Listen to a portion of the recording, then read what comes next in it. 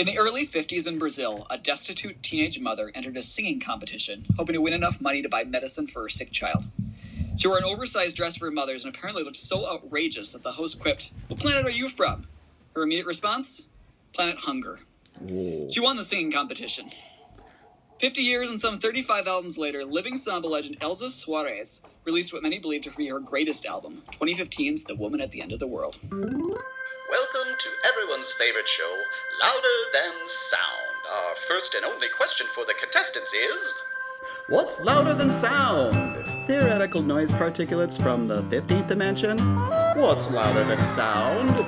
Nothing, Alex, because of course this is a theoretical question. What's louder than sound? Well, it is two brothers who have mostly similar, but sometimes dissimilar taste in music, asking each other to listen to and absorb some of their favorite music albums based on idiosyncratic themes that they likewise force each other to consider. That's louder than sound.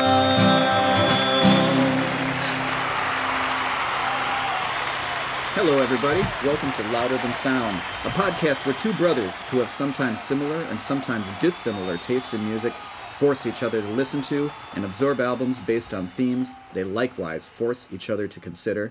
I'm Jake, and this is my brother Charlie, and we are Louder Than Sound. Today, Louder Than Sound. Today we are looking at change of direction albums by some artists that we like and some albums that we think are interesting. My feelings about change of direction albums is that they happen quite a lot.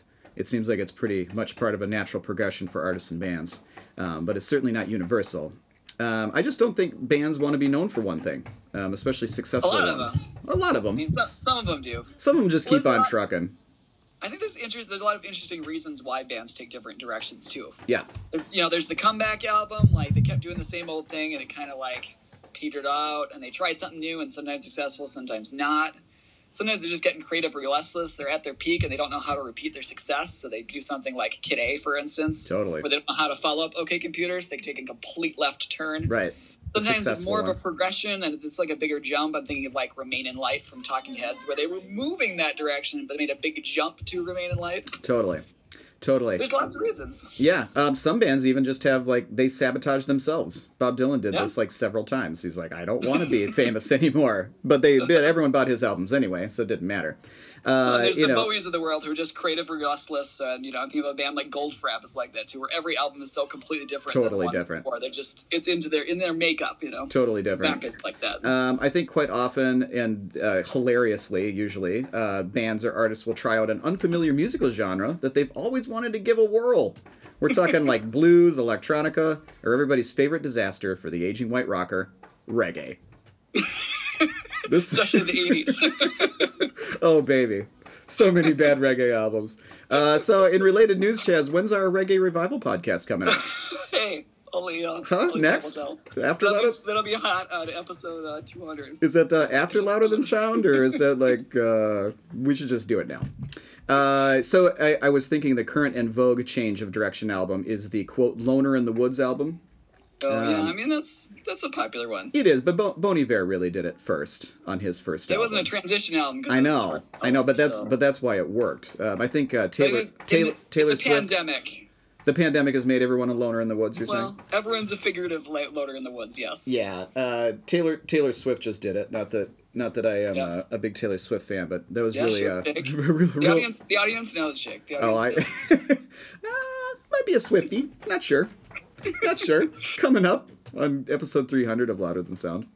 I think a lot of change of direction albums where the loner in the woods happens is just the person like playing an acoustic guitar and like aren't they soulful and everything like that. Mm-hmm. So anyway, there's obviously a lot to talk about for this grand theme that you have chosen for us. But I'm gonna ask you to tell us why and how Elza Soares' "Woman at the End of the World" is an example of this phenomenon. Hey, sure will. Great. So I went with one. I mean, one of the big reasons we're going with these themes is to kind of push ourselves into less familiar corners of our record collections or places that we wouldn't normally pick for episodes.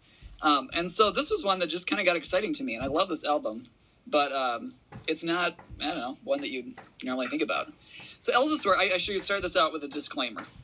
Disclaimer. Number one is that I don't speak Portuguese. Mm-hmm. Elza Soares is Brazilian. She's still living.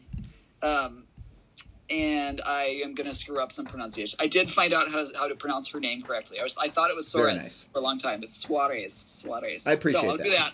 But I'm going to screw up everything else. I'm sorry. No worries. My other disclaimer is that I was doing a lot of research on this, but there's not a lot of info in English about her. And some of it is kind of contradictory. So in the little opening there, I talked about the story about her in the singing competition. As an example, I read the story multiple times in multiple places, but she's mentioned to be anywhere between 13 and 18 when this happens. Oh my, a 5-year gap. So a 5-year gap, somewhere in there, a teenager certainly, but no one's clear on that. And in fact, her actual age is a little bit debated. Okay. Some people are a little unsure about what year she was born in. Is it a situation? Is it a situation where she knows, or is it like? Probably not. Is it kind of a mystery or something? I think kind of in general. I don't know. I found some interviews. There's just not a lot in English. Okay. She's really well known in Brazil. She's not known well in the United States. Gotcha. So let's talk about Elza Soares. Shall we? So she was born and raised super poor in the favela. I don't know if it's favelas or favelas. I like favelas better. That doesn't mean favelas. it's right, but I like it better. Of Rio de Janeiro. Okay. Yep, dirt poor growing up. Her father married her off when she was 12 Oh, that's to not a local cool. guy who was probably raping her. Oh, That's lovely. a good way to start things. Yikes. He died when she was only 21. At that point, she had had 6 children, one of which died and one of What? which was put up for adoption. 6 children by 21? By 21, yep. Holy buckets. Okay. This lady's crazy. Yeah. She's nuts. Got a lot of reasons to be Yeah. awesome. Yeah, could have She's awesome. gone a Coming from different this, direction it's for her. holy cow. Yeah. So by that time, she had started, the singing competition, which kind of broke things open for her. That had happened by this time, and she was starting to sing at clubs and stuff, so she was starting to do a little bit better. And she ends up, eventually gets a record deal and releases her first album in 1960, which she would probably be about 23 at that point. So this is all in the classic samba genre, which is very Brazilian style, and it's one of those things I think it's hard to define, but when you hear it, you're like, oh yeah, that's it. Yeah. like samba. That sounds like Brazil right there. But samba is characterized by a lot of heavy drumming. It uses very Afro-centric drumming, kind of polyrhythmic music because it came from over with the African slaves. I read a masterclass article on samba, Jake. I want you to know Oh, great. way to put in the effort. Nice. So it's characterized by percussion heavy. It's steady hypnotic polyrhythms and repetitive chord progressions. Jake, why don't you do that? Just Okay. want you to know that. I already knew all that. Because I care. Yeah. I care. Thank you. So she was super prolific in the 60s and 70s, releasing at least an album a year the entire period. And she was respected then. She's famous. I try to think of equivalents in, of artists that we would know better. She's probably somewhere in like a Nat King Cole or like a Nina Simone type vein. Yeah. Somewhere in there of a popular entertainer. She's a singer. Like she's a She's singer. not like so it's she's not like Sinatra or somebody like that, but like I don't know quite that big. more of a She's been genre, referred more of a to- genre star. Yeah, she's been referred to as the Brazilian Ella Fitzgerald. Okay, all right. And a lot of that's because she was very inventive with her Yes. singing too. She introduced scat and other jazz elements to samba singing. She was really doing a lot of that from early on. She's a singer on the older side where she has very few writing credits. Now, this is an older idea where she was really a really amazing singer, but it's not this. Nowadays, everyone's a singer-songwriter. Of course. Well, you have You to. barely find anybody who's a performer without being a writer. Like that's frowned on. That's looked down upon. When you're alone in the woods, you have to do something. There's really nothing else you could do. Yeah. She's a pretty big celebrity in Brazil, and has been for many years. She had a controversial marriage to famous soccer star Garrincha. Oh, who didn't know about that? So that was in the 70s mostly. He was an alcoholic. Uh-huh. And had a horrible car accident where he was driving involving everyone in the car, sounds like being drunk or possibly on other drugs. And he killed her mother in this car accident. Oh. Her mother died in this car accident. Okay. So every time you see these like good things for her, like standing in Yeah. her career and then something else horrible happens. That is horrible. So they separated in the early 80s, and he died of cirrhosis of the liver not long afterwards. And they had a son together, and that son died much longer after that also, which was really crushing for her. Wow. So she spent some time where she left Brazil. She lived in different places. Sounds like she lived in Italy for a few years. Sounds like she lived in New York for a few years, where she was friends with Eartha Kitt, according to one article I read. Yeah. Hey, Eartha Kitt. Best friends with Eartha Kitt. I don't know how that just Santa baby. Show up in New York and be like, "Hey, Eartha, it's me, Elsa Suarez. Want to be friends?" She's like, "Hey, yeah, let's do it. Sounds cool. Hey, let's sing." Again, I don't know how much of this is apocryphal. Like, who knows? It sounds like she. It sounds like she's a living legend. She's a magical person. Yeah, it sounds like Elsa is kind of a mythic figure almost. She is. She totally is. Yeah. So she became less prolific from the mid '80s through the '90s, probably related to her tragedies in the early '80s. Sure. But then comes back in the late '90s and into the early 2000s, has a run of a few albums where she's taking samba in some different directions, and particularly combining it with electronic elements. So some younger artists getting involved, helping her out, working on the albums with her, and taking things a little different. But then she kind of falls off again, and it more or less feels like a retirement. I mean, at this point, she's in her 70s. Yeah. So there's that. And so she's very little musical output from the early 2000s until the mid-teens. One real notable thing that I want to say before I get into the album in question here is in 2000, she was named the BBC Singer of the Millennium. Of the whole millennium. Of the whole millennium, along with Tina Turner. The two of them together. / Tina Turner. Just Tina Turner. I mean, Tina's got it going on. Well, yeah, she did. Well, yeah, of course. I bet Aretha Franklin she just started pounding alcohol after she heard that. She's like, no! She just started singing. And everyone in the whole world, everyone could hear her. Like a moment in a musical where someone's really overcome with emotion and just starts singing this like huge, and that's the one that ends up being nominated for the Grammy. She's like, hey! From the top, Aretha Franklin, right there. From the top of a mountain, and everyone can hear her. And they're like, "Hey, what is that? Oh, I think Aretha's on the top of a mountain again. She's mad." Anyway. Yeah. Great. So that brings us up to 2015 is when this album was released in Brazil, and the title, the Portuguese title is A Mulher do Fim do Mundo, and I'm sure I butchered that horribly, and I'm sorry. I don't know anything, but mundo, I think, is how the last word goes. Maybe. Mundo. Mulher, I'm feeling pretty good about. Yeah, that sounds good. She sings that word a lot of times. There is a song called that on the album. So. Mulher. Well, yeah, it's the name. Yeah, it's the same name as the album. Right. So that translates out to The Woman at the End of the World, which is a totally awesome title for an album. Can we Very good. Very good. It's a good one. It's just a good one. Again, Aretha Franklin, very jealous. Very jealous about it. Was she? I don't remember what year she died. It was somewhere. Oh, it was just a couple years. 2017 or something, I think, or 18. It wasn't that long ago. It wasn't that long ago, no. But time, bends and stretches when you're talking about famous people dying a few years ago. That's for sure. Like Michael Jackson. That guy just died a few years ago, right? It was like 2004 or something. Yeah. It's crazy like that. Anyway, this was her first solo studio album since 2004. Her first album of any kind. She did a kind of collaborative album and she had a live album. But it's her first album of any kind since 2008. Oh, wow. So she's been in and again, it feels like it's probably a retirement, and why not? She's in her 70s. Yeah, legend. So really what this came from, it's the brainchild of a producer by the name of Guilherme Castrup. I'm sorry. So sorry. It's okay. But there was this big movement in Sao Paulo, the other city in Brazil that I can name off the top of my head. Oh, in Brasilia. There's three of them I can name off the top of my head. Brasilia? I didn't even know about that. Brasilia. Okay. That's the capital. Didn't know. I'm pretty sure. Now I'm like second guessing it. Oh, don't second guess on my account. I'm an idiot. I don't know anything. I'm pretty sure it's one of those like created cities that they just made it to be Brasilia, the capital of Brazil. Yeah, Brasilia. Okay. Capital of Brazil. Good. Sounds Go Charlie.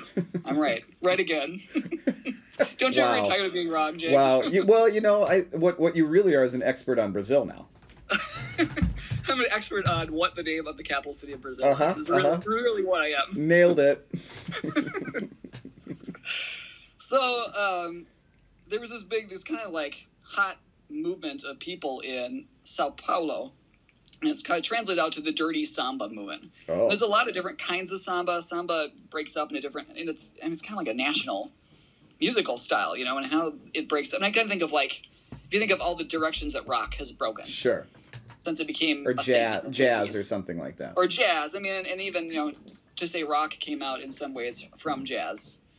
But It you look did. at rock and how it broke up into, I know, you get like country and even rap and all these different things that are closely related, but they're so different. I think samba's kind of like that, where it just kind of exploded and went all these different directions. Yeah. A lot of people consider bossa nova to be a subset of samba. So That's controversial, I gotta say. It's more slower, more heartfelt. Samba is a big, like, party music. Right. When there's dance, you think of the parades and stuff. Yeah. So Sao Paulo, this movement, the dirty samba movement, seems to be centered around like taking samba elements and combining them with more rock elements, particularly like post-punk and hip-hop and electronic elements. Sure. And it sounds like this producer kind of like got a bunch of his buddies together and was like, hey guys, you remember how cool Elsa Suarez is? And they're like, yeah. Hey, what if we like made an album with her? Can we do that? Can we do that? Guys. They did it. So somebody got, like, drew straws, and somebody got the courage to talk to Elsa. Like, Yeah. hey, Elsa, you Elsa. Now, how want to make an album with us? how well known were these guys at the time? Yeah, I don't know. Okay. I don't know. Because So, because Mavis Staples came back in kind of a similar fashion, but it was Jeff Tweedy that produced her album. So it's like Yeah. Jeff Tweedy was can knock thinking on your of- door. I didn't know like if these guys were just kind of And like I couldn't figure that. I was curious about it. I was thinking about Loretta Lynn right. when Jack White Jack produced White, her too, album yeah. a few years ago. Exact- It's same- that type same of thing, thing. too. Yeah. Where somebody in similar genres, this person you've always looked up to, just comes in and is Right. like, hey, that'd be so... Or maybe you're running into somewhere and like... Somebody gets up the courage to ask their idol if I can help you make an Right. album. And you respected do it, it's good. you respected enough to not be like laughed away, you know. Mm-hmm. So I'm guessing it's something like that. Okay. So the core people, over 30 different musicians were credited in the liner notes. Yeah, there was a lot going on. Ironically, one person not credited in the liner notes is Elsa Suarez. Okay. I think her name she's kind of the headline. Her name's on the Yeah, poster. you Her name's know, on the her poster. The cover art is just the name Elsa. And that's Right, all that's on the cover. Elsa. Which is an awesome cover art. It's a great cover. It's like a logo. I know, it's totally like a logo. That's It should neat. be her logo. I think it is. So we got people, such luminaries as Celso Sim, Yeah. Romulo Froes, Yep. Kiko Danucci, Uh-huh. Rodrigo Campos, Know him. Marcelo Cabral, Yep. Felipe Rosino, Worked with him. and Kusa. Next door neighbor. Got it. But those are the core people that are involved with Almost Stories. Okay. So it's just like it's hard to think of how much, if this album was made for her and she just sang on it, like, is she the guiding force? And one thing that and it's one of those things that I kind of have a hard time thinking about is these albums that are credited to one artist when all these other people are actually the main creative forces. But I don't think it's true in this one. For one thing, she was given around 50 songs that were all written for her by all these different 50. 50. 50. 50. And so she listened to them, she listened to all these demos and stuff, and she chose which ones she wanted to record. I get the impression she was more involved in the production and arrangement and the feel for different things. Sure. And then, of course, she sings on all of them, which is you'll no doubt agree, dominating force. in Well, every yeah. single- Front and center. Front and center. It's big. It's Yeah. big. So this album, before I get any further here, I'm actually going to, just in a moment, turn things over to Jake to talk more about the sound of this album, what you thought about this. Now, we've kind of got this. Jake had not really listened. I don't know if you'd listened to this album at all. I think I think I put a track by her on a mixtape some years ago, yeah. but you probably listened to it once or twice and then never came back to it. Probably once. But Jake has given it a real in-depth listen, real, like, deep thoughts on this. And so I'm curious to know what your thoughts are. My opinion so far, I'm guessing you'll find it interesting because it is Okay. a very unique album. It is. And I'm thinking you're going to find it enjoyable because it's hard not to shake your butt at least a little bit. My butt was shaking. I mean, it's shaking now. Still. Spoiler alert. And, but I'm guessing you didn't, like, get into it in as big a way as me. So I'm guessing we have a point system that ranges from -5 to +5. -5 being the worst album in the world. Maybe like K-Fed. K-Fed? K-Fed's rap album. What's K-Fed? Kevin Federline. I think we have to stop this podcast. I don't know what that is. Britney Spears' short-lived husband Great. released a rap album. This and is it's great. like the worst album of all time. Thank you for this. You're Whatever talking. that means. You know what? Elsa Suarez is not dead yet, but she's spinning in her grave. This is terrible. So I'm taking you're not a K-Fed fan, Jake, huh? No, I don't know what that is. Great. Kevin Federline. Yeah, no, I know you keep saying that. That doesn't make any Nobody sense to cared. me. Anyway, whatever. All right. He's supposed to have released the worst album ever. Okay. I have a good friend named Warren who. Warren. This is a who Warren greatly special. enjoys- He is. Right. He's a connoisseur of So Bad It's Good. Yeah, And right. He really appreciates that album for its So Bad It's Goodness. So Yeah. that would be like a -5, probably. All right. And then +5, you know. I don't know. The Beatles, all of The them. Beatles. Okay, computer. I don't know. There you something- go. There it is. Something obviously amazing. So I'm guessing you're going to give it a 2. All right. A So, deuce. so this is an interesting album for some of the things that you were talking about, because literally my only connection with this is, I think it was a top 50 album for Pitchfork, a year-end It was, thing. yep. Okay, I first discovered it because of a good review on Pitchfork. And that's I thought like- it interesting, and I gave it a try, and I loved it. that's my Christmas is when the Pitchfork Top 50 comes out. I love that thing. And I do remember that you put it on your buy list for Christmas that year, or maybe you put it on a mixed CD for me. Probably both. And you may have asked me to listen to the album, but I never did. So what? Some of the fun of Louder Than Sound, you have to listen to the album. Well, now I know. Well, now I had to. I'm not saying I didn't enjoy it. So what kept me away at the time is probably the language barrier, Yeah. and the connection it might have had, at least in my idiot brain, with quote like world music, which isn't always my cup of tea. I think for whatever reason I didn't like put it in specifically with a genre or anything. And probably, I'm gonna guess about that. Especially, we once talked about Brian Eno, and I think I got some of your thoughts on. I think it comes across as very pretentious, the world movement. Yes, world exactly. music idea, you know. Exactly. Which, even though when some people just find it interesting, it doesn't have to be pretentious, but it does feel not. like, it feels like it can come across that way. well, and it does. It's one of those things where there's kind of like gatekeepers for it, and it comes from a place of folk music and traditional music, but it ends up being like, somebody, some record label exec or something like that will be like, here's the real stuff, and then we're forced to swallow it. No disrespect to the actual musicians and stuff like that. No, you're not a pretentious dude. I can see why this I mean, just look at push me. you away a little bit. Look at me. I haven't showered in I am. days.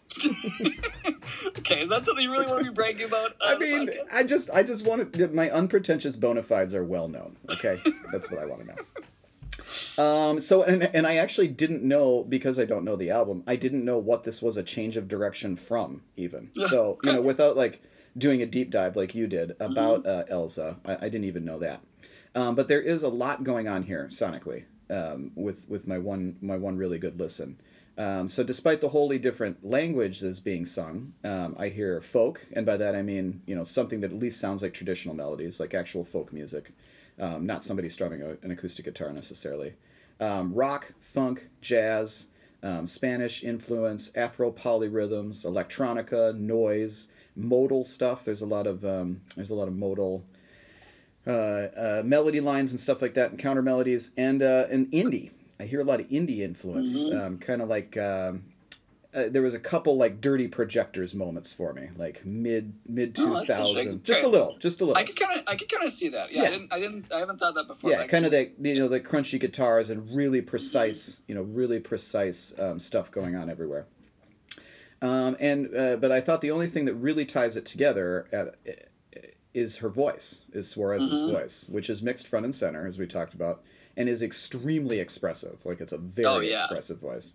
It's really malleable and interesting. She's got a really wide range, as well as a variety of ticks and growls and scats and all these other tricks that she comes by. And I appreciated that. It sounds like she knows what she's doing. It sounds she's been singing for a long time. It's like it's probably like if Ella Fitzgerald had lived, a lot longer. It's like you get these bag of tricks, and she uses them. I think she uses like all of them. I don't know what she left. I don't know what she left in the one tank thing here.